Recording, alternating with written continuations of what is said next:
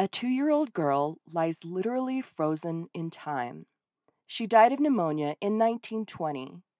101 years later, her little cheeks and lips are still full, nose perfectly formed, eyelashes intact.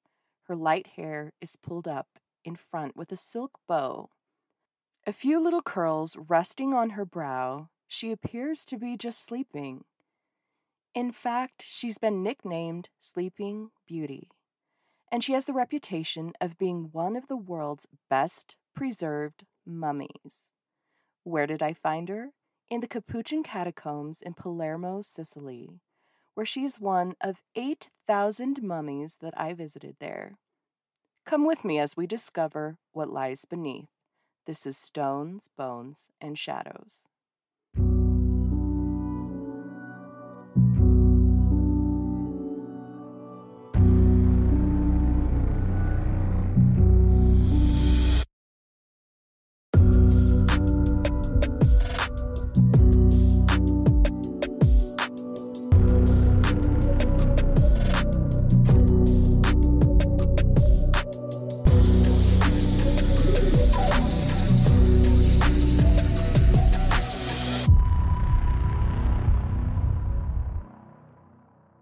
Hi, friends and Taphophiles. I'm your host, Lachelle. We have Randy back as our co-host today. Hey, Randy. Hello. Thanks for joining me. I had to have you as my co-host today because you and I took an amazing trip to almost 3 years ago to parts of Italy, Spain, and Sicily. So we're good travel buddies because we love to see the same kinds of things. Old churches, cool architecture. Yeah, we like to go to museums and look at art and just wander through the old parts of towns and cities, hoping to come across cool doors or balconies, maybe. Yeah, I just love that when you come around a corner and there's this really old church or cathedral or little graveyard. It's just fun to walk around the cobblestone streets, and we went to old forts and saw just beautiful vistas. So when we found this fun trip to take, we both went into research mode and found all the history and attractions to do and see in the different cities that we would visit. Yeah, and Sicily, I feel like, was one of the harder ones to kind of figure out what to do. We really only had one day there, and I didn't know as much about it as a lot of the other places we visited. So, looking up what I could about it, one of the top things that came up was this tour for Capuchin Catacombs. And so, I send you a text and I'm like, hey, there's a tour in Sicily that takes you to see mummies. Is that like something you want to do? I was like, heck, yes, I do. And it was really the only paid tour we did during the cruise part of our trip. Other days, we just figured out transportation or walked around the cities if they were close to the port. And it was just kind of funny because people that we met on our Rome tour, some of them kept asking what we were going to do when we went to Sicily. And then I would awkwardly laugh and be like, we're going to go to catacombs and see all of these mummies. They would kind of just look at me like, what? Okay. And we'd be like, yeah, aren't you going to go see the mummies? Like, why is this a weird thing? And they would go, no. No, not even a little bit. Kind of like when I tell someone that I do a podcast about cemeteries, they either stare and say, oh, or they say, oh my heck, that's the coolest thing ever. It's usually one way or the other. Yeah, I guess there's not a lot of neutral ground when it comes to cemeteries or dead bodies. Yeah, people tend to have strong opinions about those things, apparently. Apparently, weird. So we weren't the only ones, though, that went to see the mummies. There were a lot of people. Yeah, just not a lot of the people that we had talked to beforehand. Yeah, exactly. So, yeah, we get on a little charter bus or van or whatever.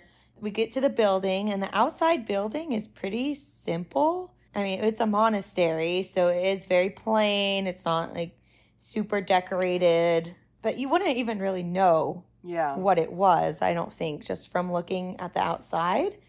But let alone that down below are some of like the most bizarre and even some would say morbid tourist attraction. But, you know, we believe that with the conservation status of the countless corpses exposed, makes the cemetery of the Convent of the Capuchin Friars, or also known as the Capuchin Catacombs of Palermo, one of the most impressive places to visit in the world. It definitely makes an impression on you, good or bad. We'll leave it up to you to decide which. Yeah, exactly. They think of it as a cemetery. So they call it the Cemetery of the Convent of the Capuchin Friars, but it's just been kind of dubbed catacombs because it's down Right. beneath. It's definitely what I would think of more as a catacomb. Right. It's cavernous. We'll get into it, but it's much more open and not what we would think of as a traditional cemetery for sure. We just only think of a cemetery as people that are buried in the ground. Right. Or crypts, mausoleums, but I guess it is underground. So you must have a tour to descend down into the large Capuchin catacombs. There's no just wandering around on your own. As you descend below, you enter what their website calls a place suspended between life and death.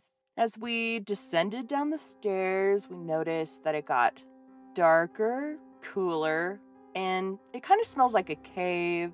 It's musty, but it also smells old and like really dusty. Super dusty. You come down into a room and you just see so many mummies. On both sides of a walkway, lots of mummies. So there are approximately 8,000 there in the catacombs, 4 centuries worth of mummies. Some are lying in coffins. Mummies are lying on shelves carved into niches in the wall, sitting on benches, and even stranger than that, so many mummies are wired or pinned in standing positions against the walls. So there'll just be layers. There would be down below, kind of coffins, and then carved out benches and niches. Right. And then above that, you might have 1 or 2 rows of hanging on the wall. So literally both sides of the walls that you were walking through were covered in remains. Yeah, I mean, you kind of touched on it already, but you could not look anywhere in there without seeing a mummy. Every square inch, except the little narrow path that you were walking on, was covered with mummies. I think I was a little surprised at that. I mean, I think I would see mummies, but it just was, I guess that's how you house 8,000 mummies. There were shelves that just had skulls, lots of mummies. And they're all dressed in their Sunday best, shoulder to shoulder as far as you can see. It's a little different going to a place like this than to a cemetery, right? Like you said before, you go to a cemetery, you see the monuments, the headstones. The dead are kept away from the sight of the living. We're just seeing the grasses, the nice, tidy little monuments, the flowers, the stones. You know, and it's outside, the fresh air. But here, there's nothing standing between the living and the dead, with the exception of rope partition or the little metal handrails that go on each side of the walkway, and a sign asking visitors to please be respectful. So crypts or catacombs are a really different experience. What was your first thoughts about it, Randy? So I had actually been, at this point, I'd already been to the Paris catacombs.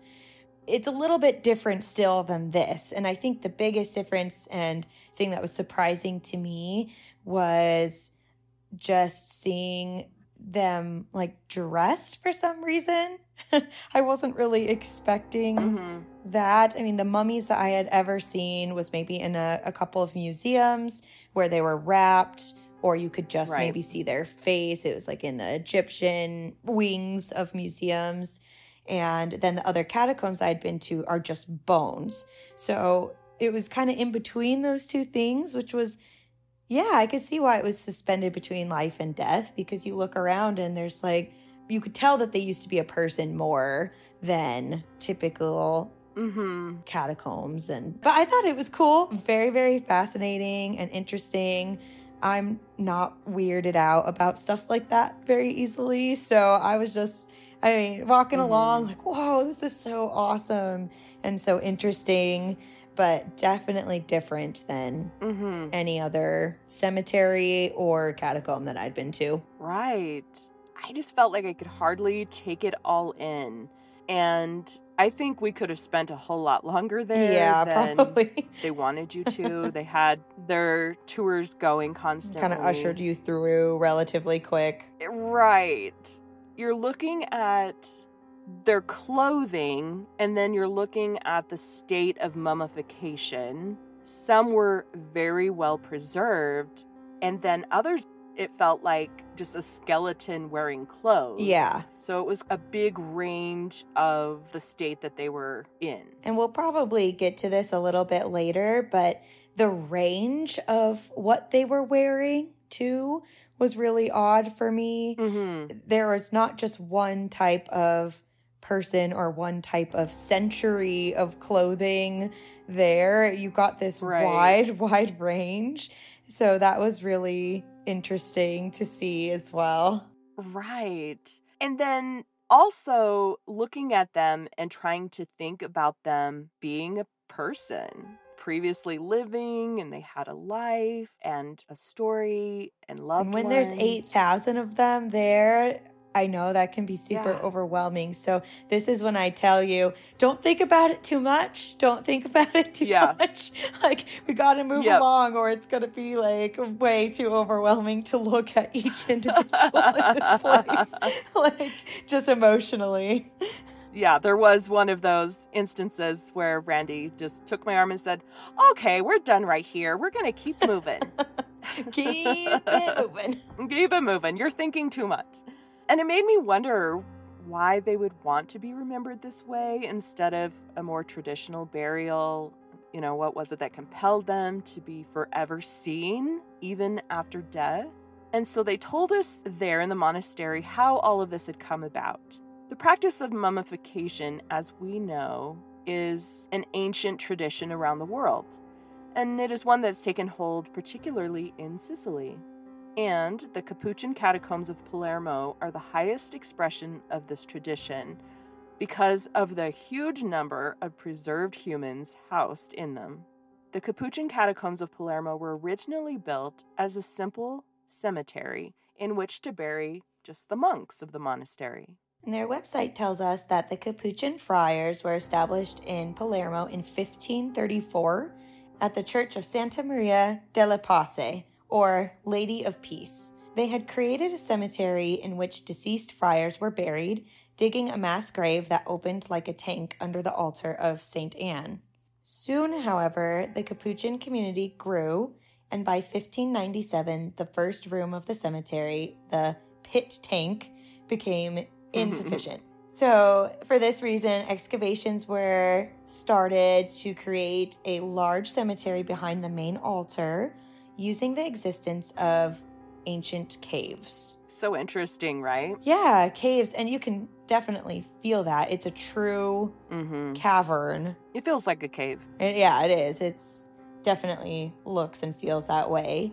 And after 2 years, the new cemetery was ready. It was decided to transfer the brothers from the overflowing charnel house to the new resting place. However, when the friars exhumed the corpses, something incredible had happened. 45 of the friars were found naturally mummified and magnificently preserved.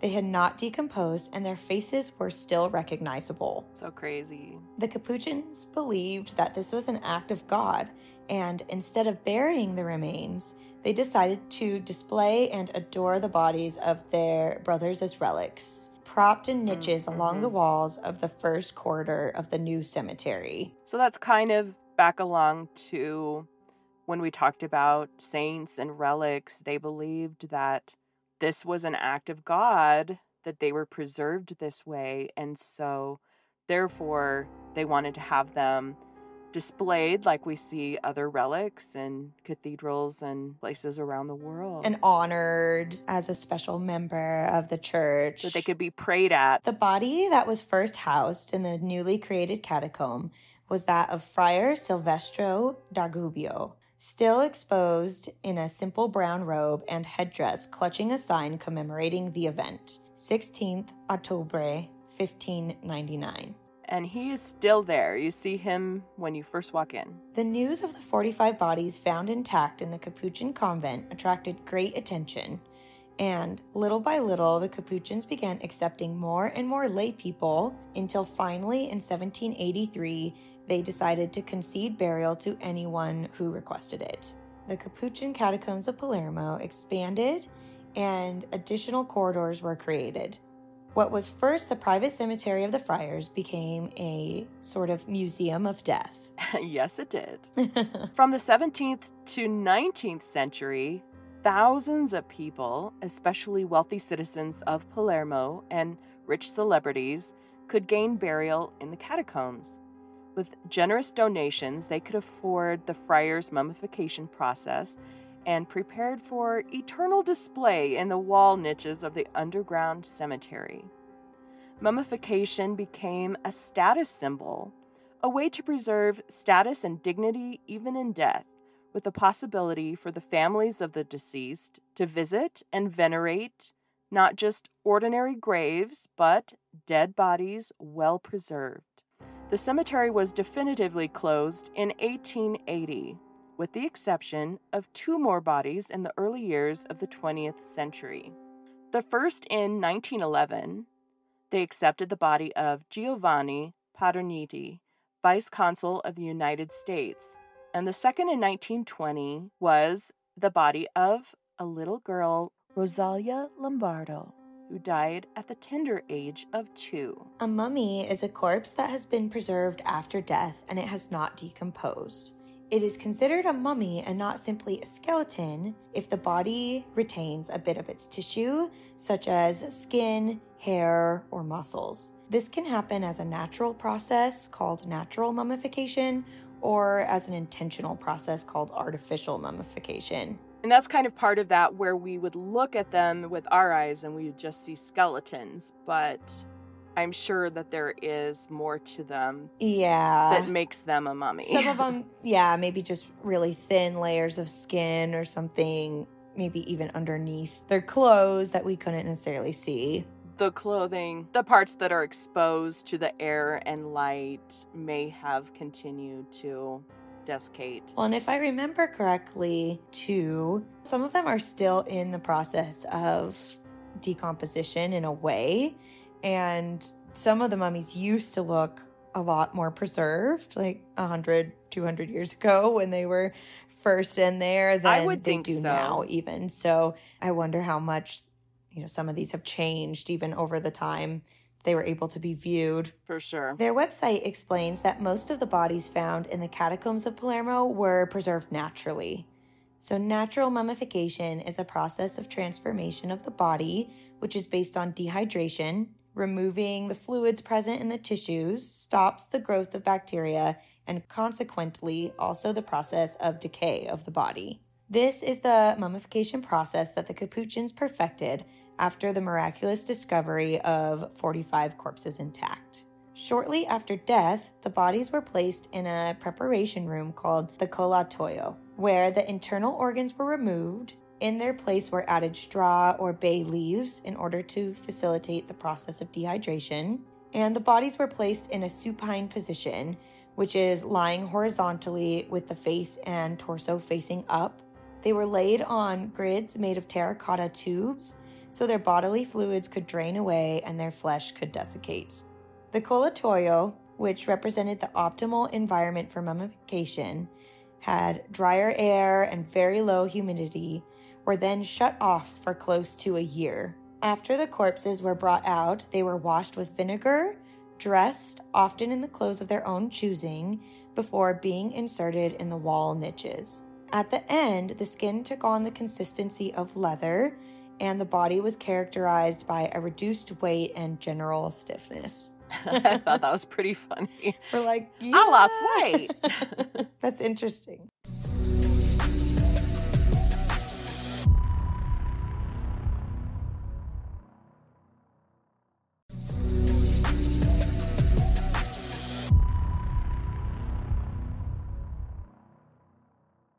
Natural mummification, however, was not the only method employed by Capuchins for cadaver preservation. During periods of epidemics, they bathed the bodies in arsenic. The results were mummies surprisingly intact still nowadays. I did not know that. This is the method that was used for the body of Antonio Prestigiacomo standing in the catacombs within a niche with a rose-colored face. If you remember, he had just kind of that redder tint to his skin. Yes. So as we said before, as the townspeople became aware of what they were doing and that these monks seemed to live on forever, they wanted to be treated this way so that they could live on or that their families could come and visit. So the next people that were allowed to be mummified were the dignitaries and wealthy citizens and patrons of the church. So the dead were divided by class, gender, and age. So as you walk along each corridor or hallway, there is a distinction there. Yeah, I do kind of remember noticing themes of how the mummies would look in certain areas, and that they did change kind of as we made our way through the different corridors. I don't know if I really put together that that was a class thing at the time. I can't remember if they told us that as they were walking us through or not. But yeah, it was interesting to see all of the differences. I believe that they did. That's my memory. So yeah, I mean, as you walk along, there are different hallways.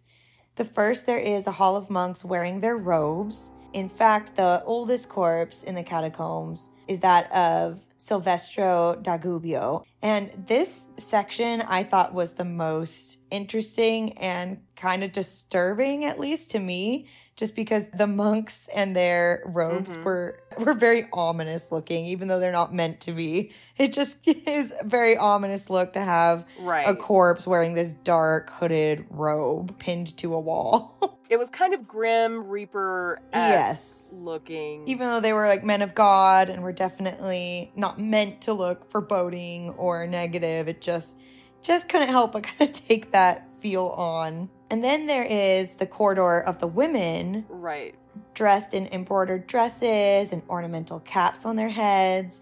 This once beautiful fabric, you could tell it was the best money could buy.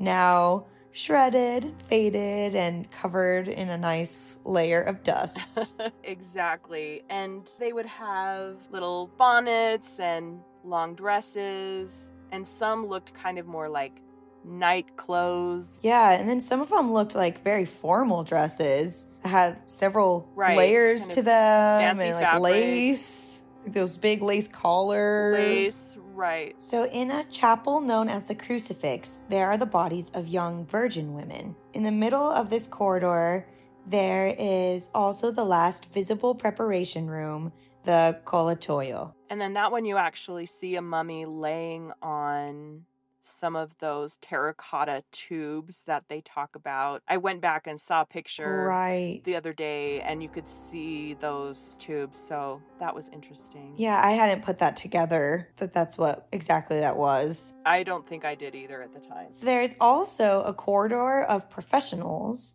and that's where they keep the mummies of doctors, lawyers, painters, officers, and soldiers. And they were dressed accordingly to their profession for the most part in that corridor. I remember seeing the soldier for sure. Right. Like one of the guys still had like a full head of hair. Yeah. And then there's others that, again, just look like a skeleton, but they had different kinds of shirts and pants and shoes and some very formal jackets, suits with the tails or big coats. Yes. Cravats or ties and vests. really interesting. Yeah, the corridor of the men contains the bodies of members of Palermo's prominent families. And that's where we saw a lot of men in their very finest clothes. That's where we saw a lot of those.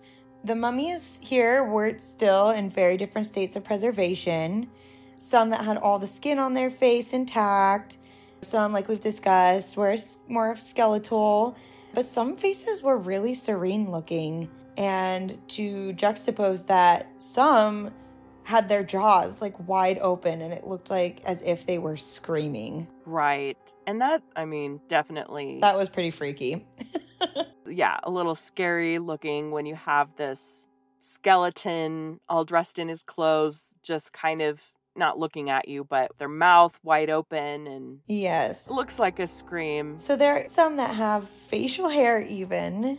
And I remember seeing one that had this gigantic mustache, still was even pretty formed, like in a nice, shapely mustache, right, and had eyebrows. So interesting how they all were different. Yeah, so that was the man that was the American vice consul. And, still nose, eyelids, ears, the whole bit. He looked very lifelike still. But he is one of the newer ones as well. He hasn't been sitting there 300 years, so maybe that's part of it. Oh, true. One man even decided that he wanted to have glass eyes put into his eye sockets so that he could always look out at the world. Yeah, he's still doing just that. Super creepy mummy with glass eyes staring at you. And they look ridiculous. Like, they don't look like natural eyes because his face is all shrunken. And there's like these big, gleaming, unblinking eyes. And that is the same that Antonio Prestigiacomo, that had the really the reddish rosy face that we just talked about. Oh, right. Yes. He's the one that had those eyes, and he has hair on his head. Tons of hair. Nose, everything. So he's a very well-preserved mummy, but his eyes are open, and he has these glass eyes, and so it's just so creepy looking. Why would you do that? Yeah, very bizarre way to want to be remembered, too. Yeah, really weird. So there is also a chapel of the children and a corridor of families, which includes mummies of the same family, which for obvious reasons, we found the chapel of the children kind of hardest to be in. Mm-hmm. There's a lot of small babies and young children in various stages of mummification. And some literally just looked like a baby's skeletal remains wearing a long dress and bonnet with little gloves on their hands. And I think this was the point when I had to pull Mom away and say, don't think about it too much. You don't have to linger if we don't want. Because, yeah, it was kind of a lot. Yeah, it was like, oh, look at all those little babies, all those little kids. And, of course, you can fit more little tiny bodies on a wall and in the niches. So there was just a lot of little kids, and to me was the hardest part of the whole thing. I think we're kind of used to seeing like adult looking skeletons, we see them even Halloween, type stuff, but those little tiny baby skeletons, that one hit me. So Randy's like, all right, we're not thinking about it, let's just keep going. Oh, look. Yeah, I could just see her going down this rabbit hole and like her eyes welling up. And I'm like, we're supposed to be having a fun day. We're just gonna let's just keep going. Don't think about it. Yes. So the catacombs were even featured on the Sci-Fi Channel series called Scariest Places on Earth. Oh, wow. I did not realize that. I was surprised kind of to see the show. I thought it was, of course, the catacombs are maybe morbid or macabre, but I wasn't really scared. But we've already established that we're kind of weird about this stuff, so... Right. Yeah, maybe we're not the best meters of what's scary and what's not. Right. We're not a good litmus test. I would say this. I wouldn't want to be in there by myself. in the dark, Yeah. that would be pretty scary, or at least uncomfortable. But I mean, walking through with like a group, with the lights on or whatever, it was, I didn't think it was scary. Right. But supposedly it is deemed one of the scariest places on Earth. All right. The show told an interesting story of a time in Palermo where there was a plague, and there was seen 14 monks walking about in the dark of night. Later, when the Father Superior was asked why he sent these monks out, he was amazed. He said no monks had left that night. The people then understood that saints were buried there in the catacombs and had manifested as spirits to do penance for the city in hopes of ending the plague. Oh, wow. That's pretty cool. And so that probably also adds to the lore and to their thoughts of them being relics. True. And this miraculous thing happening around the monks. And that they're still a part of serving their city and helping people after their death. So at the end of the first corridor in the chapel of Santa Rosalia, between two coffins with the corpses of other children, there is a glass coffin wherein lies the mummy of little Rosalia Lombardo, a 2-year-old girl who died in 1920. This is the coolest thing I think I have ever seen in terms of burials and crypts.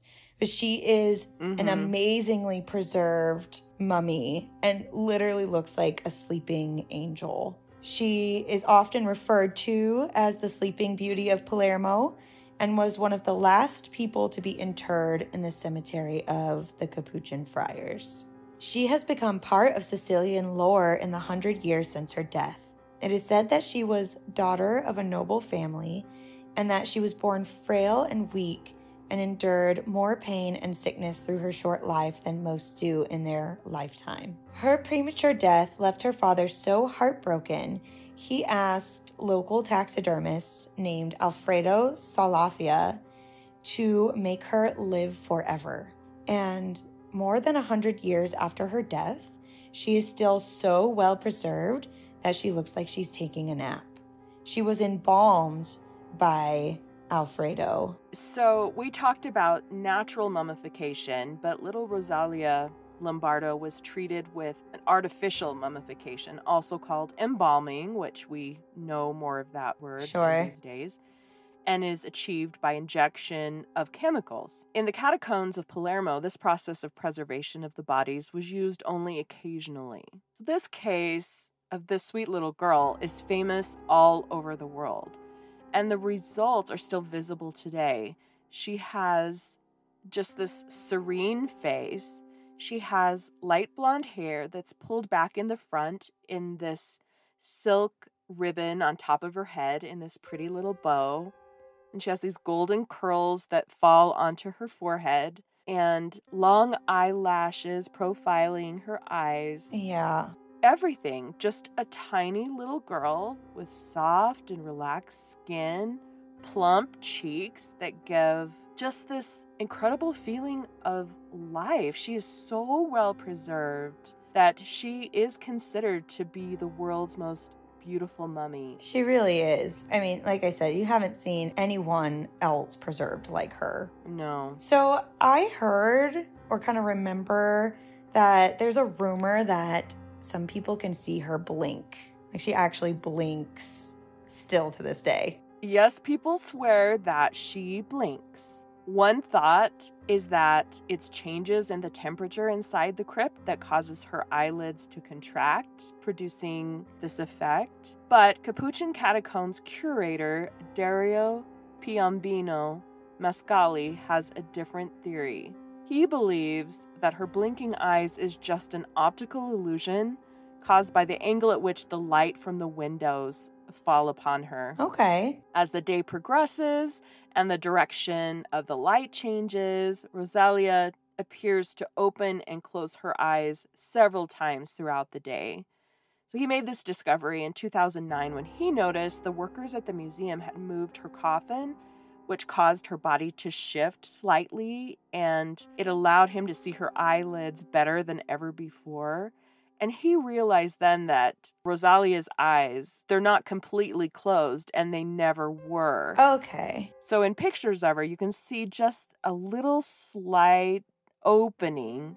And I think it just depends on the angle or the lighting if it looks like her eyes are open or if her eyes are closed, which makes total sense. If you're looking from her head down, her eyes would look closed. But if you're looking from her feet up, you can see that little opening in her eyes. And I remember seeing that her eyes weren't completely shut. Yeah. I don't think anyone thinks that they can see her, like, literally close her eyes, but I think just people that worked there or that have been in there were like, wait a minute, her eyes were closed a few minutes ago, and now her eyes are slightly open or something. Yeah. So I also remember there being almost kind of a controversy about how Alfredo was able to achieve this embalming, and that it wasn't for a while able to be replicated, that he like wouldn't give out his secret. Right. He had discovered this amazing embalming technique that they used to make Rosalia so well preserved,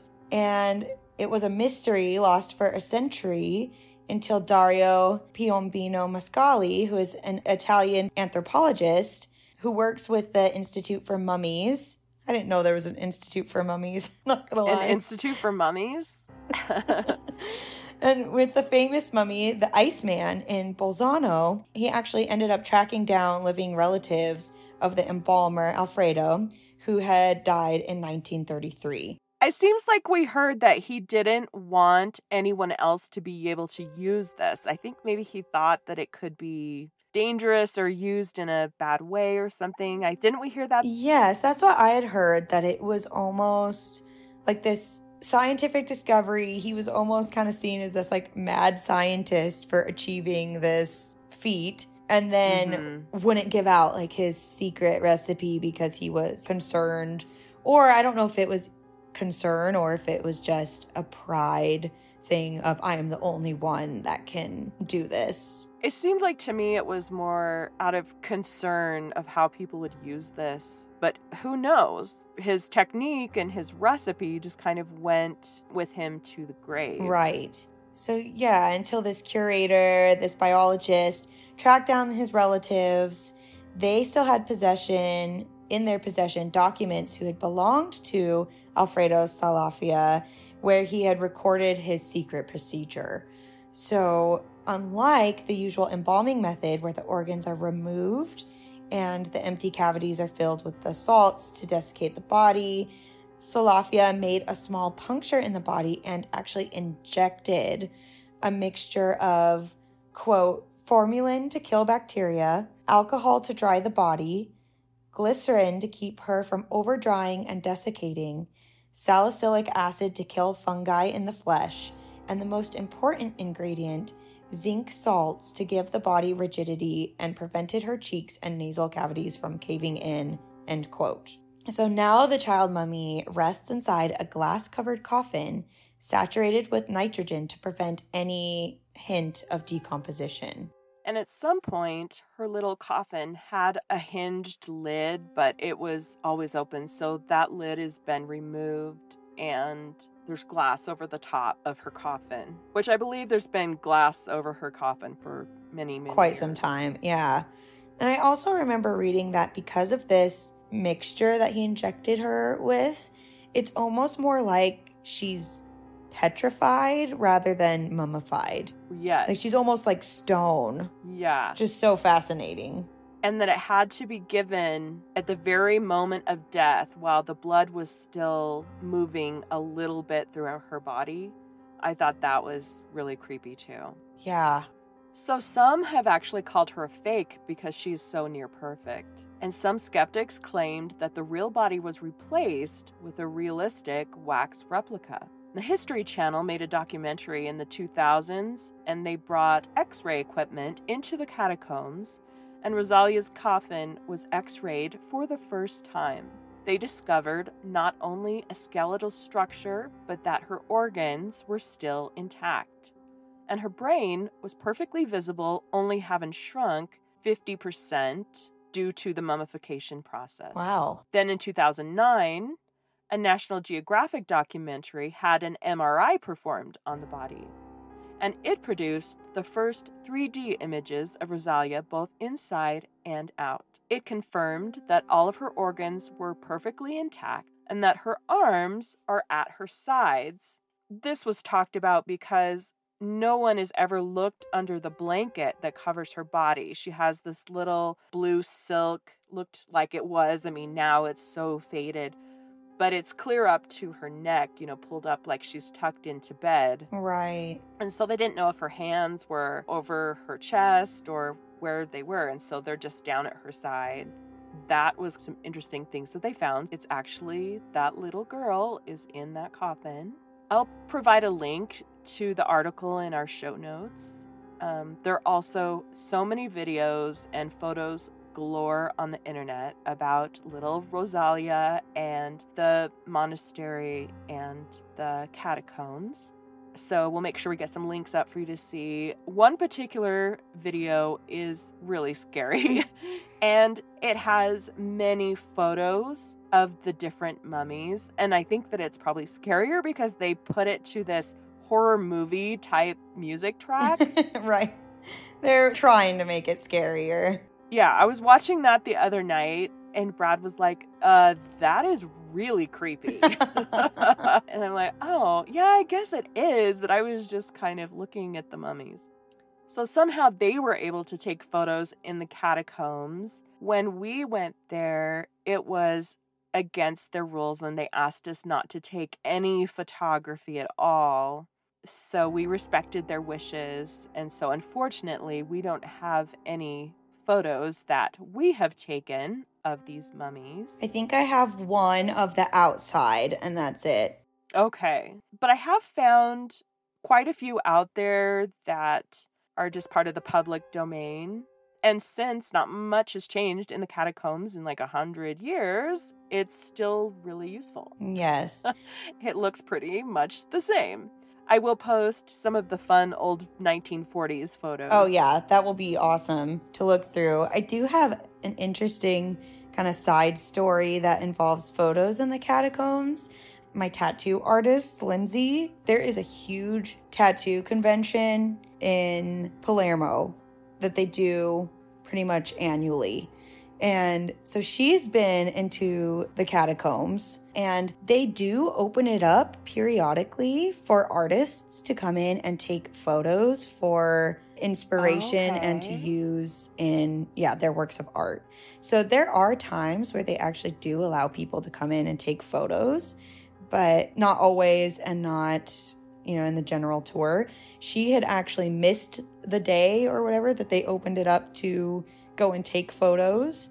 Yeah. But she still went in just to see the mummies because thought that was really interesting. So, yeah, we chat about Palermo sometimes, which is fun. One other person I know out there that has been to the catacombs besides you and I. Yes. But you can only imagine in our group of, I don't know how many people were in our group, at least 30, 40 people. If each of us had a camera and we were trying to get pictures of all of these mummies, the tours would take forever. Yeah, that's true. And I bet that's a big reason why they don't. Plus, they also sold a trash ton of their postcards and their books with the pictures because we couldn't take any. Right, because we wanted to show them. I mean, we each bought one. I think almost everybody on our tour bought a postcard stack. These guys, they're making some bank over there at this catacomb. Yes.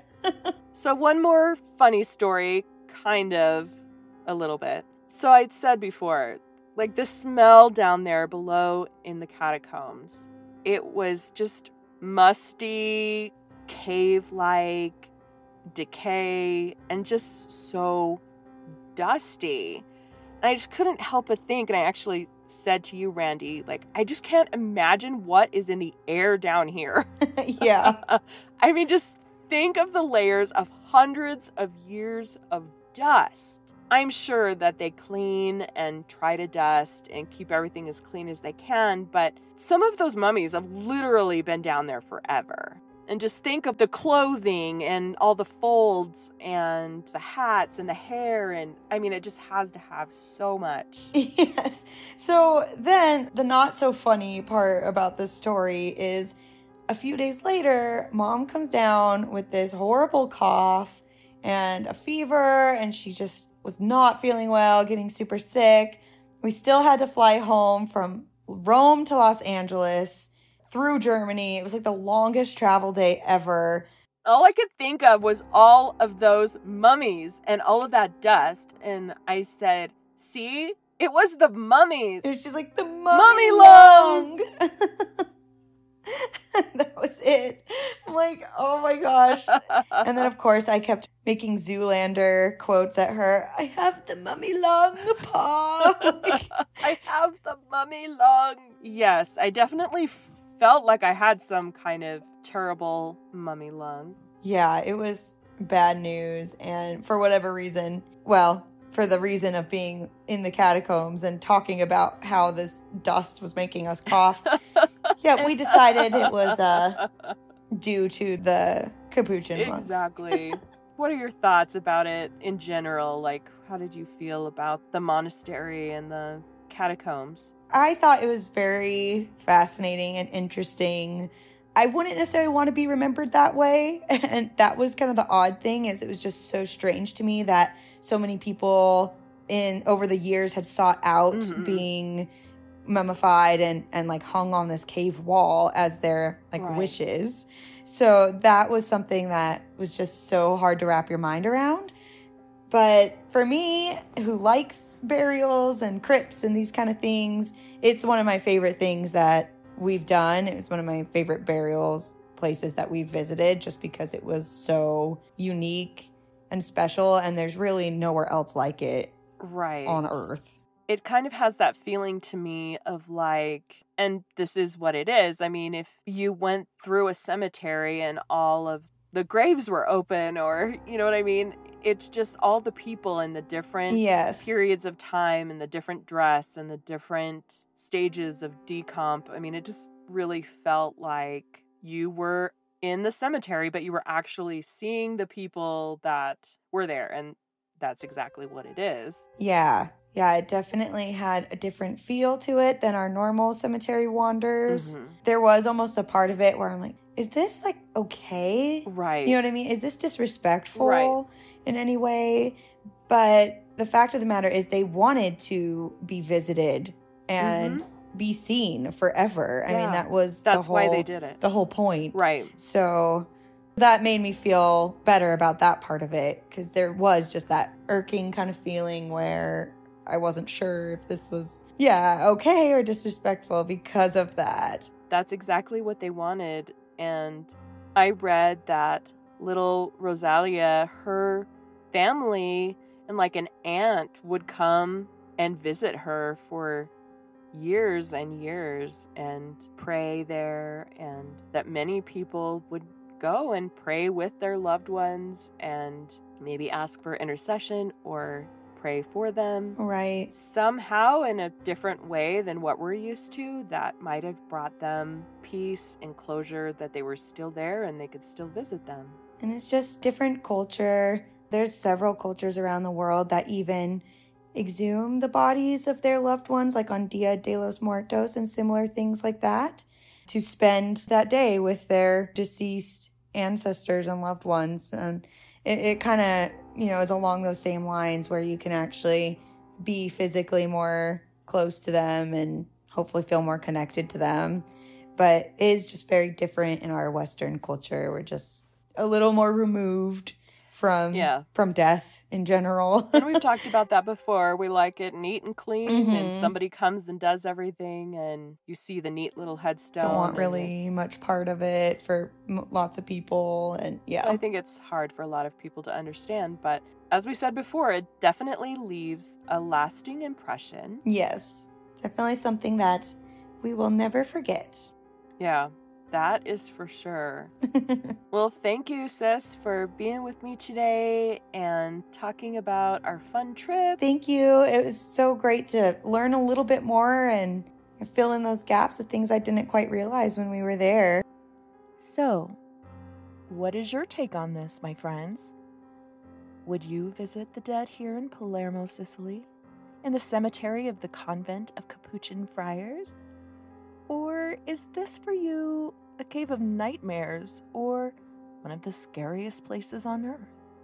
Most of us now live in cultures so very removed from death that we think of skeletons and mummies only around Halloween and equate them with the other monsters of our dreams for a good spook or thrill.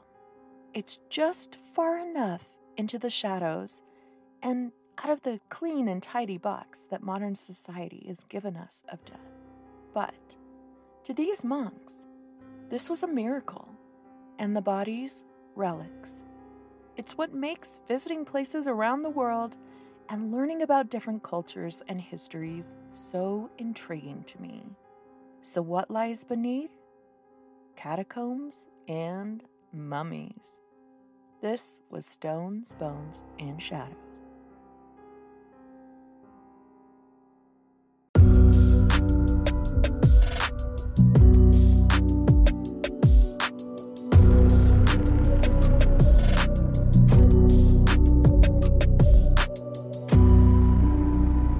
You can see photos and more information about the cemeteries we explore and find our sources at stonesbonesandsshadowspodcast.com. Also, don't forget to check us out on Facebook, like us on Instagram, follow us on Twitter, and leave us a comment. We love to hear from our listeners.